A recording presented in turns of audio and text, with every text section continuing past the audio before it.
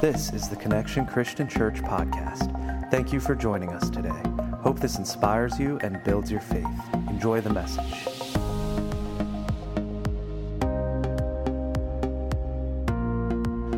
Good morning, everybody. How we doing? Good.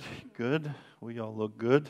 It's good to see you. Happy Mother's Day to all you moms out there, all the moms online that are watching, and we celebrate you today. We celebrate. I know this can be a bittersweet holiday for some who have lost their moms, but we celebrate the legacy. We celebrate the memory that we have of them, and just remember, what God is up to, and it's an important thing to celebrate. So we're grateful for all you moms and grandmoms, and like Chris said, all of you, even in-law moms, right?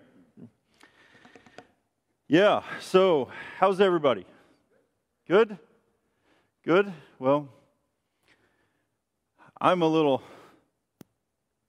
bumfuzzled this morning. I feel like I'm still shaking off cobwebs for some reason.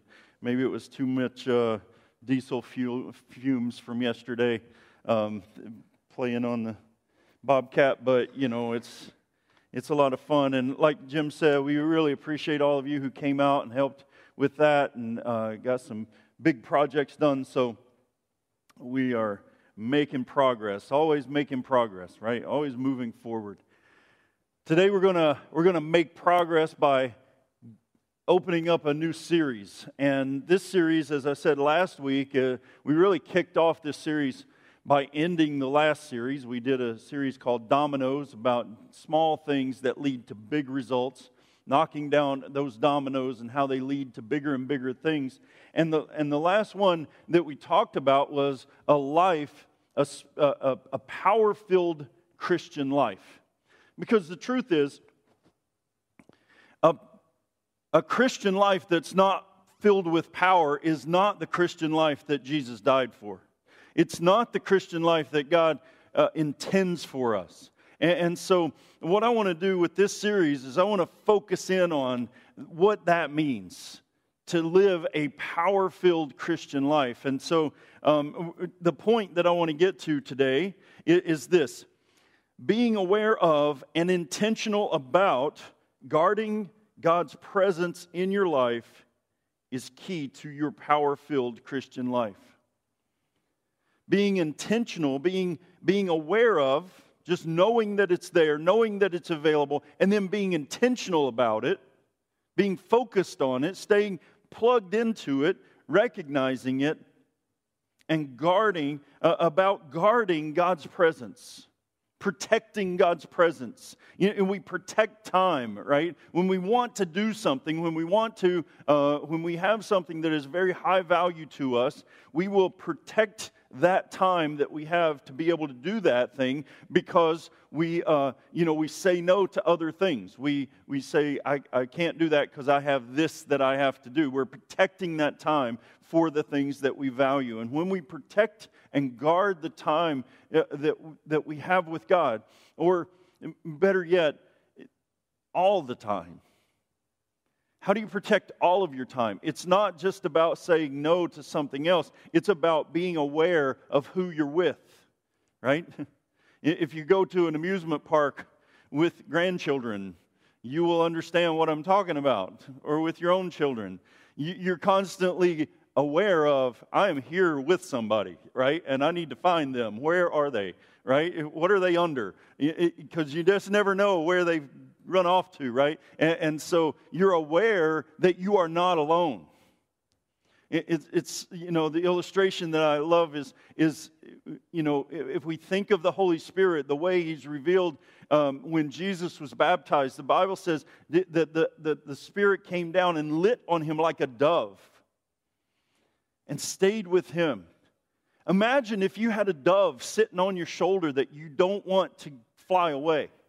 What are you going to do? You're going to be very intentional about how you move. You're going to be very intentional about what you do and how you do it. Right? You're going to move differently than you would if there were no doves sitting on your shoulder that you don't want to fly away. When we are aware of the Holy Spirit in our lives, we are aware of the fact that there is someone with me that I don't want to get away from, that I don't want to move away from. I want to stay together. And so guarding God's presence is key to our power-filled Christian life, because our power comes from the Holy Spirit, right? That is, He is the source of our power. That the Holy Spirit is the source of the power that we live in as believers, as Christians. And here's the reason that I'm focusing on that. I want to just tell you up front, real clear, why I'm focusing on this. Why I believe God wants us to focus on this. Here's why. Because the world can get just about anything else from the world out there, right? They can get better entertainment. They can get better, aesthetics. They can get whatever. You just name it. They can get almost anything else out there in the world. But the one thing that you cannot get from the world is the power of the Holy Spirit in your life. That is the one thing that the church uniquely offers through the body of Christ, is the power of the Holy Spirit in your life. So what I would really encourage you to do is not to dismiss this and say, oh, well, we're on this, super theological, spiritual kick right now, or whatever it may be. I'm going to come back when things get practical, or I'm going to check back in when things are practical. No. Listen, for the Christian, this is the ultimate practical thing. This is the thing that leads to the normal Christian life. Because the normal Christian life is a life filled with the power of the Holy Spirit in your life. The presence of God with you all the time, wherever you are. Whatever you're doing, the presence of God, being aware of the presence of God, guarding the presence of God, being intentional about staying plugged in to the presence of God. I want to read you a verse that talks about how this is how Paul, the apostle, speaks to a young pastor, a young man that he's mentoring, a son in the faith, a young man that he's bringing up and preparing for ministry. Listen to what he says to him in 1 Timothy chapter 1, verse 3. He says, I thank God whom I serve as my ancestors did, with a clear conscience. As night and day, I constantly remember you in my prayers. Recalling your tears, I long to see you so that I may be filled with joy. I am reminded of the sincere faith which first lived in your grandmother Lois and in your mother Eunice, and now I am persuaded lives in you also. Today I want to talk to you about this. I want to talk to you about fan what your mama gave you. Fan what your mama gave. Now, when we were preparing this, we were thinking about this. Cody said, why don't you call it shake what your mama gave you? I was like, well, that don't make any sense according to the scripture, but we can fan what our mama gave us, right? Now, I don't know about you. I mean, my mom, happy Mother's Day, Mom. My mom took me to church when I was young. She raised me up in the way that I should go, right? She exposed me to those things. Like the craziest thing that I've ever heard parents say is, I'm going to let my child grow up and decide for themselves what they're going to do, what they're going to believe. Like, don't ever say that to me, because my head will explode and you'll have brains all over you. Because, a little bit of brains, but what? Like, you don't let your kid grow up and decide whether 2 + 2 is 4, right? No, because you believe that 2 + 2 is 4 is truth. If you believe that what we believe as Christians is truth, then why would you let your kid grow up and decide on an error? Decide on something that is wrong. Decide on something that is going to lead them away from the God that created and sustains them and that saved them and is looking forward to bringing them home. We don't let our kids grow up and decide what they want to believe. We grow our children up and teach them the truth. and we impart to them the faith that we have in us. The faith that is in you is the faith that your children will inherit. Come on. It's going to happen. You can pass that on. And one of the things that we've lost in the church is the weirdness. Yeah, we've lost the weirdness because we've tried to make church so consumer friendly that we don't make anybody feel weird anymore. The truth is, the weirdness is what we have to offer. Right? It's the weirdness, it's the strangeness from the world that actually makes it worth coming to church. Like, that's the reason we come. You don't go to Hershey Park because all the rides are nice and level and smooth, right? No. You go to Hershey Park because it sends you way up there and then it drops your rear end right on down to the ground. And you're like, whoa, why? Why would you do that, right? Well, listen, that's what the church has to offer. The church has to offer something that is weird to the world, that is strange and bizarre to the world, because we have access to something that the world cannot touch, that the world can't see, that the world can't experience. And if we don't embrace the weirdness, then what do we have? What are we? We have to embrace that which makes us unique, and that's Christ. It is the Holy Spirit in our lives. It is the power of God alive and well in us, operating through us and releasing what we can't find here on earth because we are conduits to heaven. And we release what is in heaven, not what is here on earth. We're not just simply passing around what we have here on earth. We're receiving something new from somewhere else that we do not have access to here on this planet. Come on. That's what we have to offer. So embrace the weird, right? I was talking about this a few weeks ago, months ago. I don't know. Time has just completely lost all meaning in my life. But I was talking about that, and we were talking about something, and TJ said, yeah, let's just get weird. I'm like, that just stuck with me. Yeah, that's what we have. That's the thing that we enjoy. And so when we understand that we can fan what your mama gave you, right? Fan what was passed on to you. Who gave it to you? You know, mothers, listen, you have an incredible opportunity to pass on what is in you. And what you're passing on is going, listen, Timothy was a world changer. Timothy was one of the second generations. He was of the second generation to the apostles themselves. You think he didn't have an impact on the world? But why did he have that impact? Because his grandmother loved the Lord and his mother loved the Lord, and they passed that on down to that little boy as he grew up. And as he grew up, God brought this man into his life named the Apostle Paul. And because that faith that had already been planted in him, that seed that had already been planted in him, Paul comes in with water and fertilizer, and he causes that seed to grow. And Timothy grows up to become one of the most powerful pastors in Asia Minor that changed the rest of the planet forever. That's the impact that you could have when you pass on what you believe. But here's the thing. You have to believe it. You have to have faith. And faith is weird, right? Faith is strange. Like a lot of things that we do in the church, it's not a spectator sport. Like to watch people worship on camera, right? To watch the screen, watch other people worship. It's just weird looking. Like it makes me cringe. It's like very bizarre to watch people worship.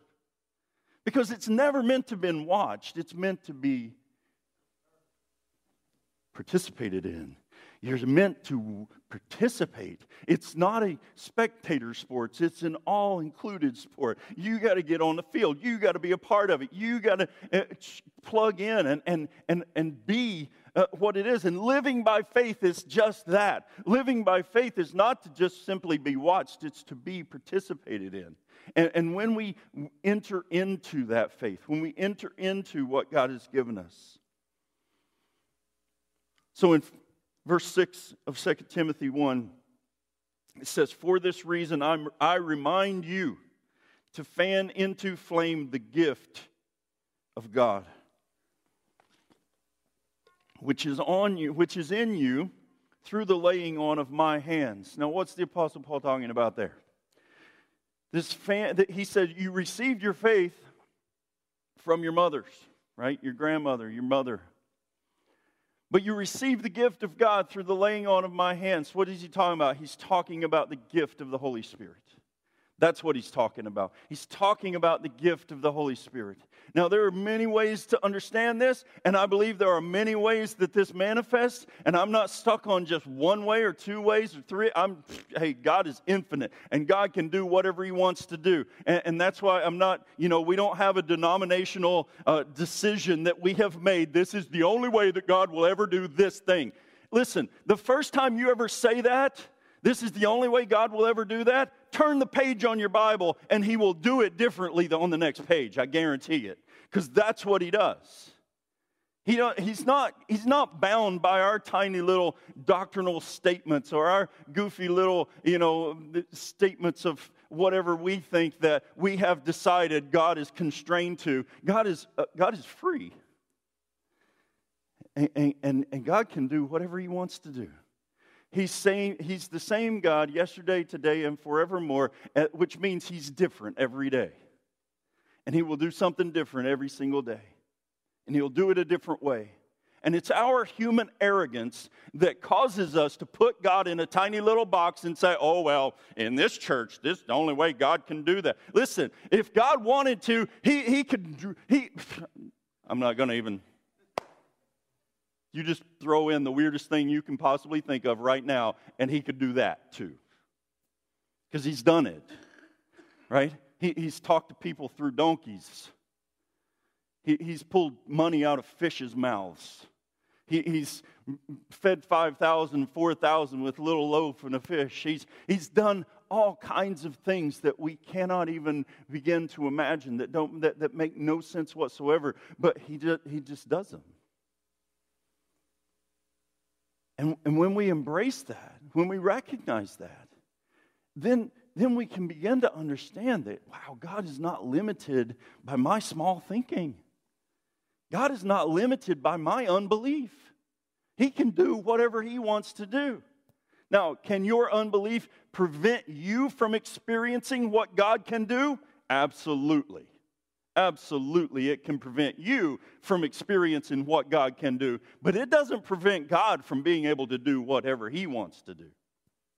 He might just not be able to do it with you if we can't believe. It is by faith that you receive. It is by faith that you enter into the experience and the manifestation of what God has to offer to us here in the world. So he says, for this reason, I remind you, fan into flame the gift of God, which was given to you through the laying on of my hands. So the Apostle Paul laid his hands on this young man, and through that impartation, he received the gift of the Holy Spirit. Now, when did that happen? I know one possibility where it can happen. It can happen at your baptism, because the preacher, the pastor, or person that baptizes you lays their hands on you, prays for you, baptizes you, raises you up, and there is an impartation that happens in that moment. Acts 2:38 promises that there is an impartation that happens at that moment. In that moment, it says, all of you, repent and be baptized in the name of Jesus Christ for the forgiveness of your sin, and you will receive, everybody say receive, you will receive the gift of the Holy Spirit. So it's promised right there that is a place where the Holy Spirit is imparted to us. I believe that we can receive the Holy Spirit, but we can quiet him down. We can subdue if you can fan the flame, you can also subdue the flame. Come on.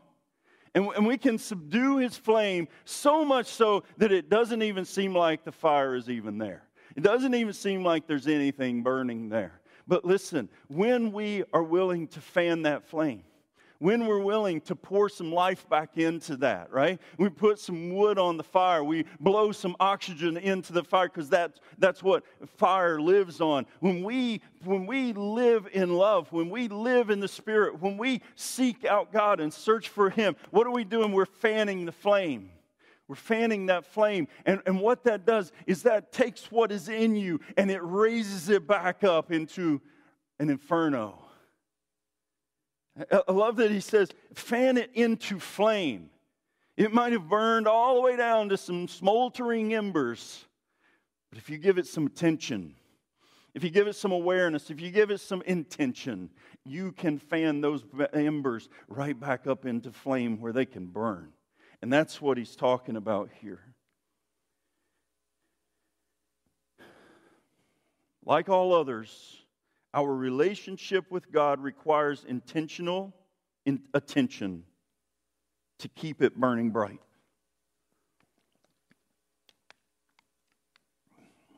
This past year has been a real strange one, right, for everybody.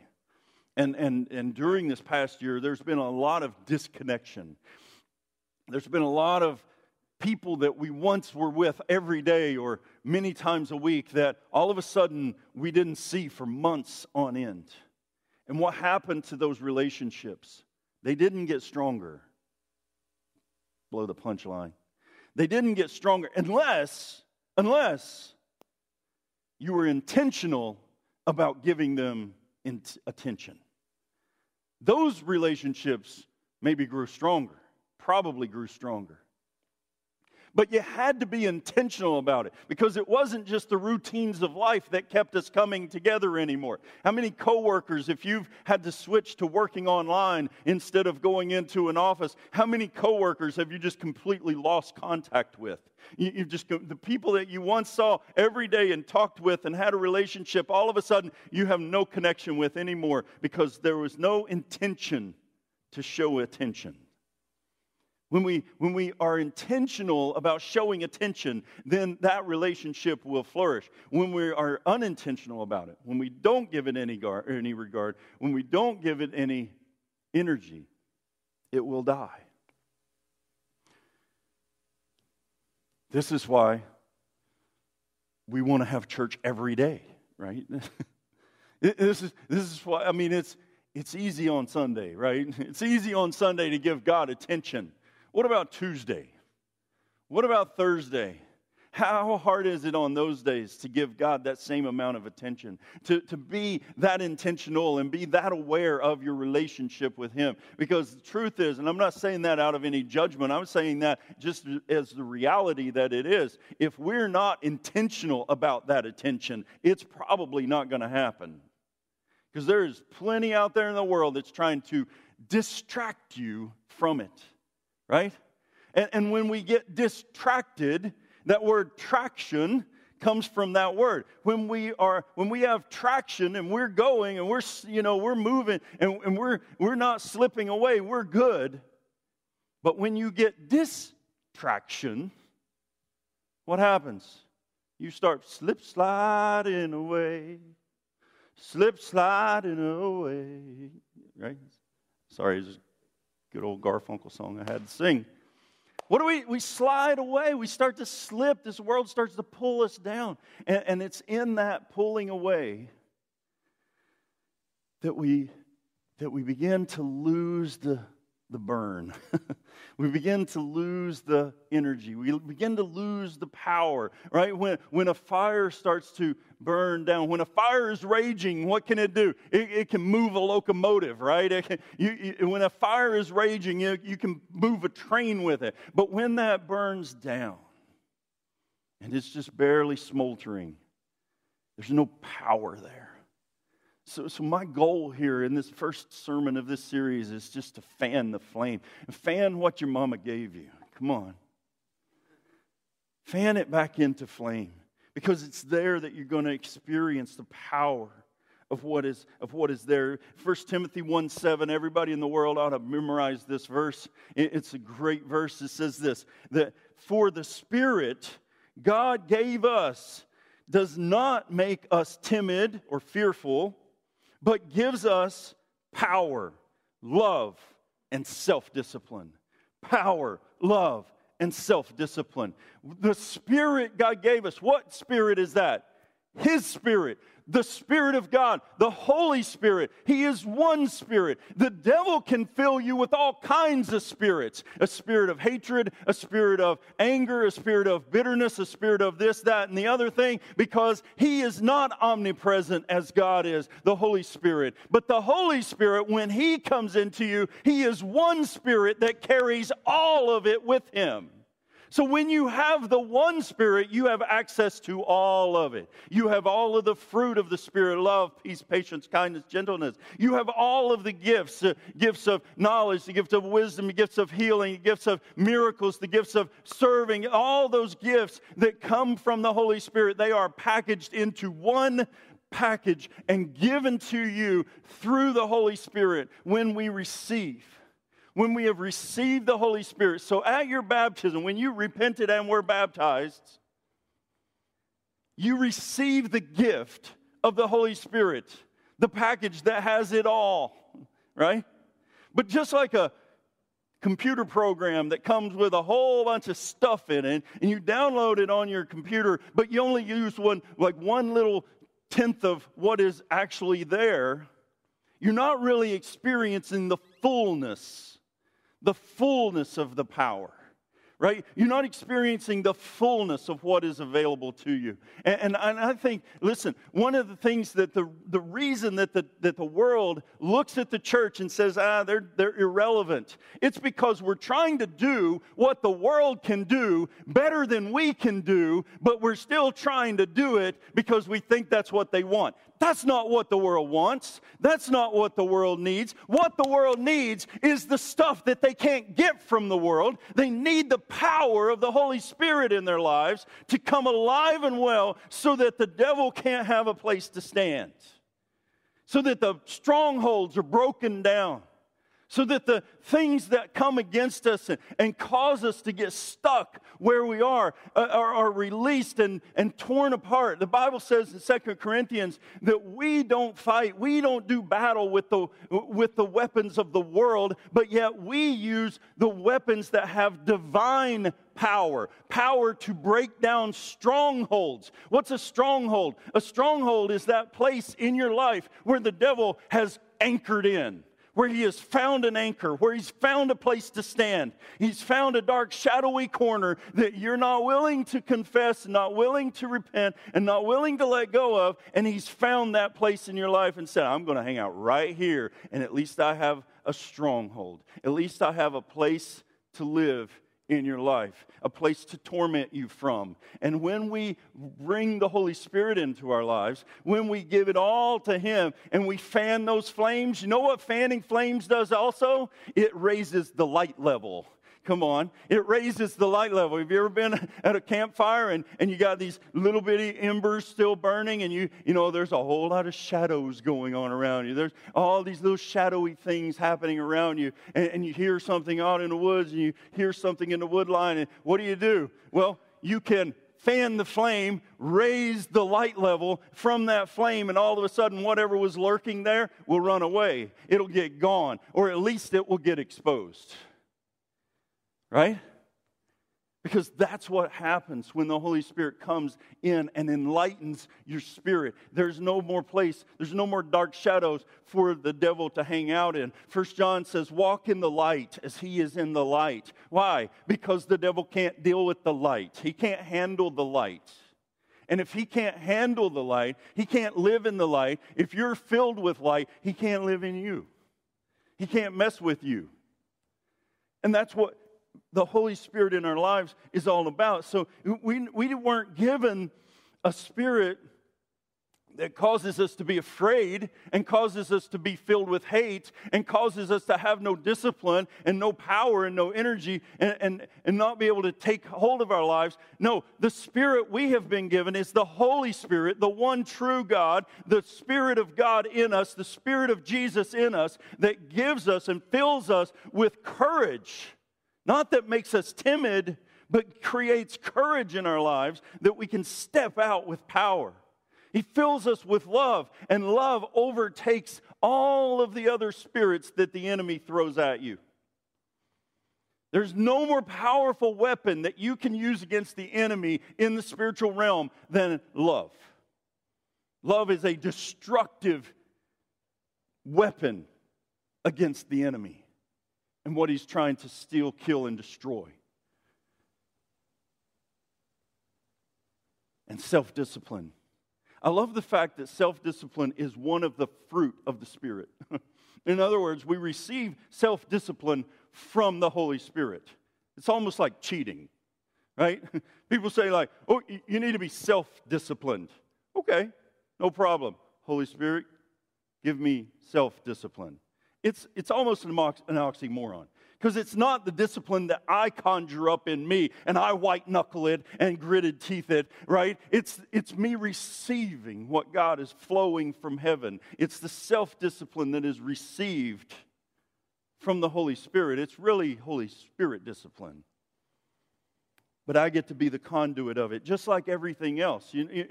Truthfully, the love that I release into the world, it's not from me. I didn't make it. I didn't create it. I just received it. And the only reason that I'm able to love is because He first loved me. He first gave me the love so that I could share the love with others. And you can do that with everything else that God gives to us from heaven. So 2 Timothy chapter 1, verse 8 says this, "So do not be ashamed of the testimony about our Lord or of me, His prisoner. Rather, join with me in suffering for the gospel by the power of God." By the power of God.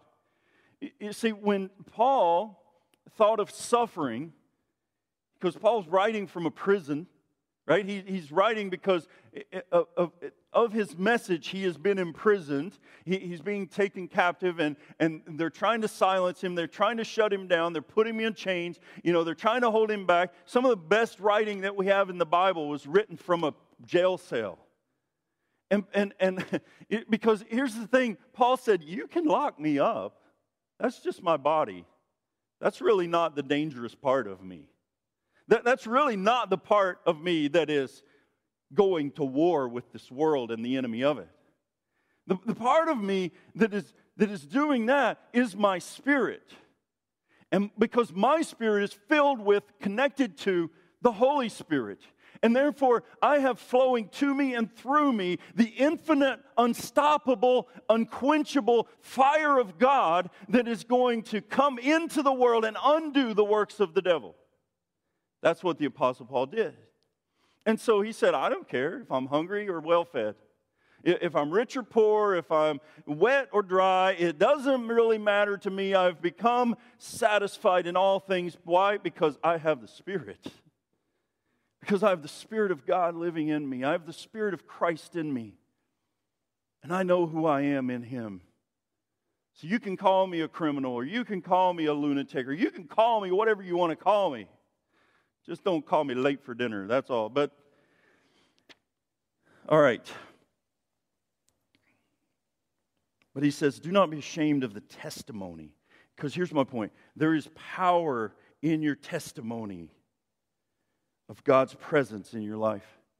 There's power in your testimony. A testimony is a story about your life. It's a story about the things that have happened in your life, the things that you have experienced in your life. And when you begin to share that story with others about what God has done for you, about how God has set you free, about how God has empowered you, about the things you have seen God do around you, listen, we ought to spend the rest of our lives just trying to build a better testimony, right? What does that mean? When I was young, I was a teenager, hadn't really gone anywhere. Never really been out of East Tennessee my whole life, hardly. And I had these two friends, two older guys that were friends of mine. One of them was a World War II vet. He was in the Battle of the Bulge. He drove a tank in the Battle of the Bulge. Another one was a Vietnam vet. He fought in Vietnam. And I used to love sitting and listening to their stories. just telling me what they went through, telling me what they experienced, telling me what they saw and what they did and all of these things. And I decided right then, back when I was 18, 19 years old, I decided I'm going to join the Army for one reason. Like before I went in the Army, my one reason for joining the Army was to collect stories. So that I would have a story to tell, so that I would have some stories to tell when I got older, just like Burl and Ron did to me. What was I doing? I was building a testimony. You see, when we, as believers, we begin to build a testimony, we begin to build experiences together and do what we do. I remember one time, several years ago, Nick and Cody and Joe, that guy back there, Joe, we all went downtown, and several others went with us. Maybe more that's in here went with us, but we went downtown, and Suzanne made us these neon green shirts that said, "How can I pray for you?"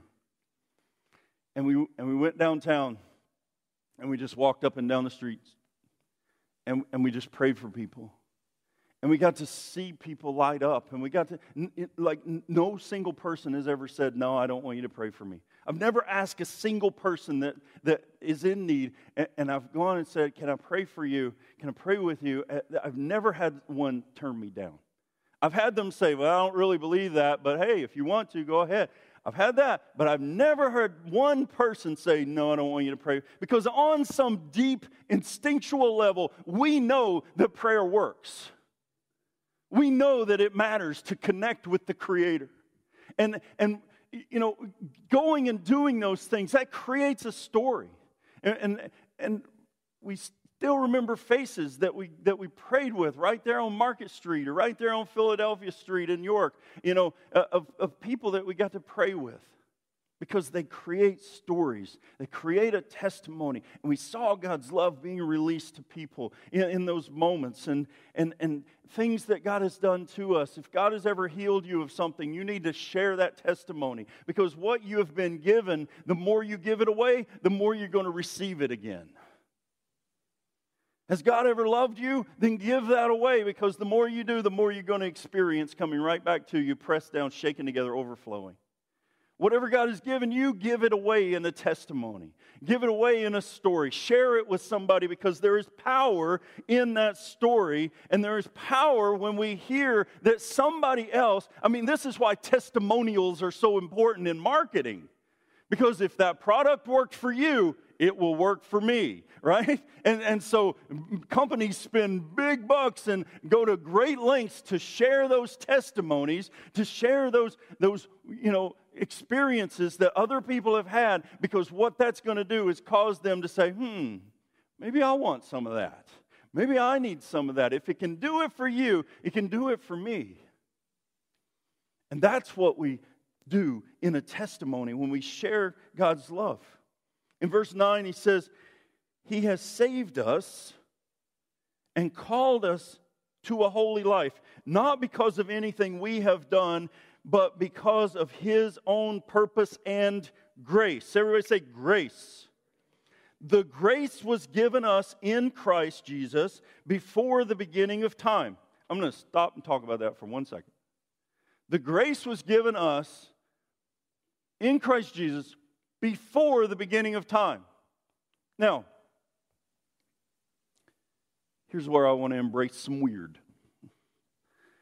Because if we read this for what it actually says, it says that before time began, God had already, through Christ, given us grace. We had already received grace. How does that happen? It's because God already, in some way, we are already with God. We were already with Him. He already knew us. He already had the plan and purpose for our lives laid out before the beginning of time, before the foundation. If you hear His voice and respond, it's because it's a familiar voice that you have known since the beginning of time. That's why. Because God is not haphazardly coming into this with no plan or purpose. God knows exactly what He's doing, and He's known what He was doing from the beginning of time, which for Him is infinitely that way. Because the beginning of time is that way, and the end of time is that way. I'm not sure why, but it always has been for me. The truth is, there is no beginning or end. Two people shared with me this morning that they had loved ones pass away this week. But listen, that's not the end. That's a transition, especially if you're a believer. If you're a believer in Christ, you haven't ended. You have really just begun. You have transitioned into something that is so much greater. But we get so fixated on this world and the things of this world that we think the end all be all is just being satisfied and happy and whatever in this world, when in fact this world is simply a blip on the radar of all of our eternity that we get to spend with God. And God sent us here to do one thing, to glorify Him and undo the works of the devil on this planet in this plane. And then we get to return back to the spiritual plane from which we came. That'll mess with your head. That's getting weird right there. So, where I like it. Verse 10 says, "But it has now been revealed through the appearing of our Savior, Christ Jesus, who has destroyed death and has brought life and immortality to light through the gospel." He didn't say He created it. He didn't say He started it. He said He revealed it, right? He brought it into appearing. It's now been revealed through the appearing of Christ Jesus, which means it was already there. The grace was already there. God's plan was already there. It has already been made available to us, and it's now that we get to step into that which God already had prepared and planned for us so that we could experience it. Because here's the truth. Jesus is the embodiment of the grace we have been given. Jesus is the embodiment of that grace. Jesus is God in the flesh, God with us, the God who came for us on our behalf to demonstrate for us what it looks like to live a power-filled Christian life. The Gospels are filled with a power-filled Christian life for our demonstration, for our example. The way Jesus lived in the Gospels is the way we are meant to live here on earth now as He lived, to do what He did. Even greater things than those, according to John 20. He says, "You will do even greater things than what I have done because I'm going to the Father and the Holy Spirit's going to come and live in you and empower every one of you to do what I've been doing and so much more." Because this is just an example. This is just a demonstration of the power. Now I want you to go live in it. I want you to go walk in it. I want you to go operate in it. I want you to go give the world what the world can't get anywhere else. Verse 11, and of this gospel, this good news, I was appointed a herald and an apostle and a teacher. I could get into all three of those because it's a powerful message there, but Verse 12 says, "That is why I am suffering as I am, yet this is no cause for shame, because I know whom I have believed." Because I know in whom I have believed. And I am convinced that He is able to guard what I have entrusted to Him until this day. Here's a fact. God will guard everything that you have entrusted completely to Him. Now that don't mean, let me just, what that means is that in the spiritual realm, everything that you give to Him, everything that you entrust to Him will be guarded, protected, preserved, and saved for you when you get there. Do not lay up for yourselves treasures on earth that rusts away and moths and bugs come and eat and it rots No, lay up for yourselves treasure in heaven. Entrust it to Him. Entrust it to God and watch God protect it and save it and preserve it for you. Verse 13, what you heard from me, keep as a pattern of sound teaching. With faith and love in Christ Jesus, guard the good deposit that was entrusted to you. Guard it with the help of the Holy Spirit who lives in us.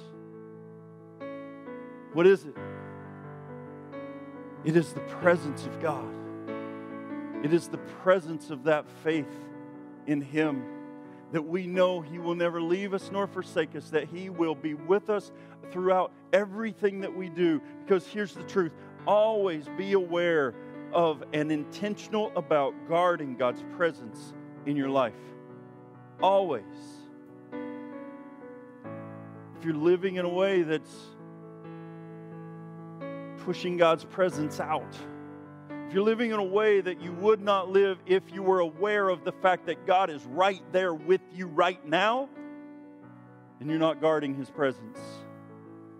But if you're living in a way that says, I don't want you to fly away, I'm going to be careful how I move. I'm going to be careful what I say. I'm going to guard my heart. I'm going to guard my words. I'm going to guard my thoughts because I want to keep your presence here. Have you ever been in a place where people were doing things that were making you feel very uncomfortable and you're just like, I think I'm just going to slip out the door and go on my way and go do it, right? Why? Because what they were doing, how they were living in that place was making you feel uncomfortable and unwelcome. And because of it, you just wanted to get away. Are we living in a way that causes God to feel that way?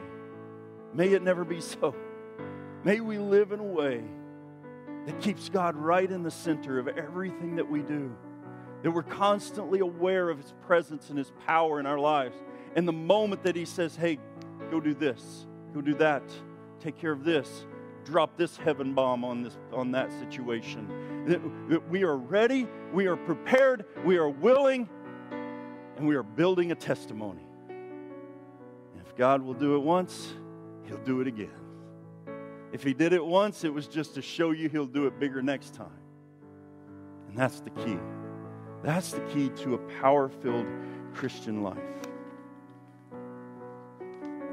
So we want to take a minute just to celebrate communion together. And as we celebrate this communion, we have to remember that this is the reason. What is represented by this little wafer and this little cup of juice is the greatest thing that has ever happened to humanity in all of its history.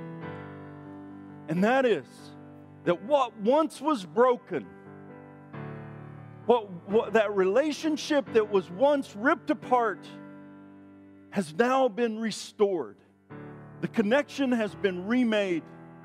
And because of that, our spirit gets to connect with God's Spirit. And God's Spirit comes into us and flows through us because of His body that was broken and given for you.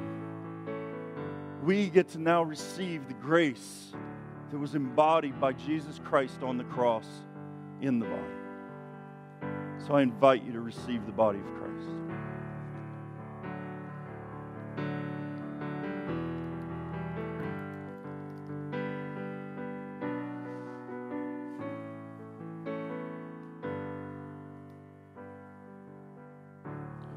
The blood that washed down that cross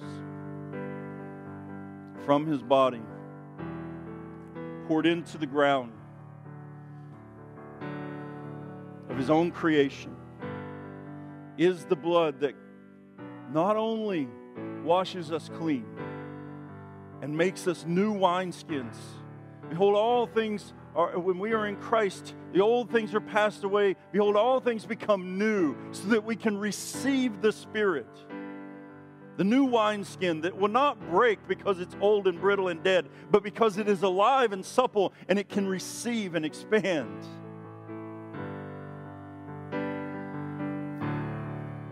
His blood brought life into that. But it also brings a covering. It brings a protection and it brings a shield against those things that the world throws at us.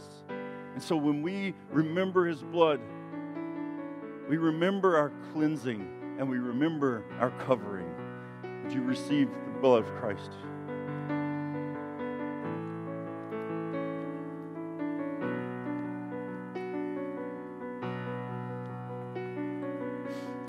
Would you stand with me? All who are online, if you could quiet the noise or whatever it is, if you could stand just for a moment, just to be intentional. Just close your eyes in His presence. Don't let anything distract you.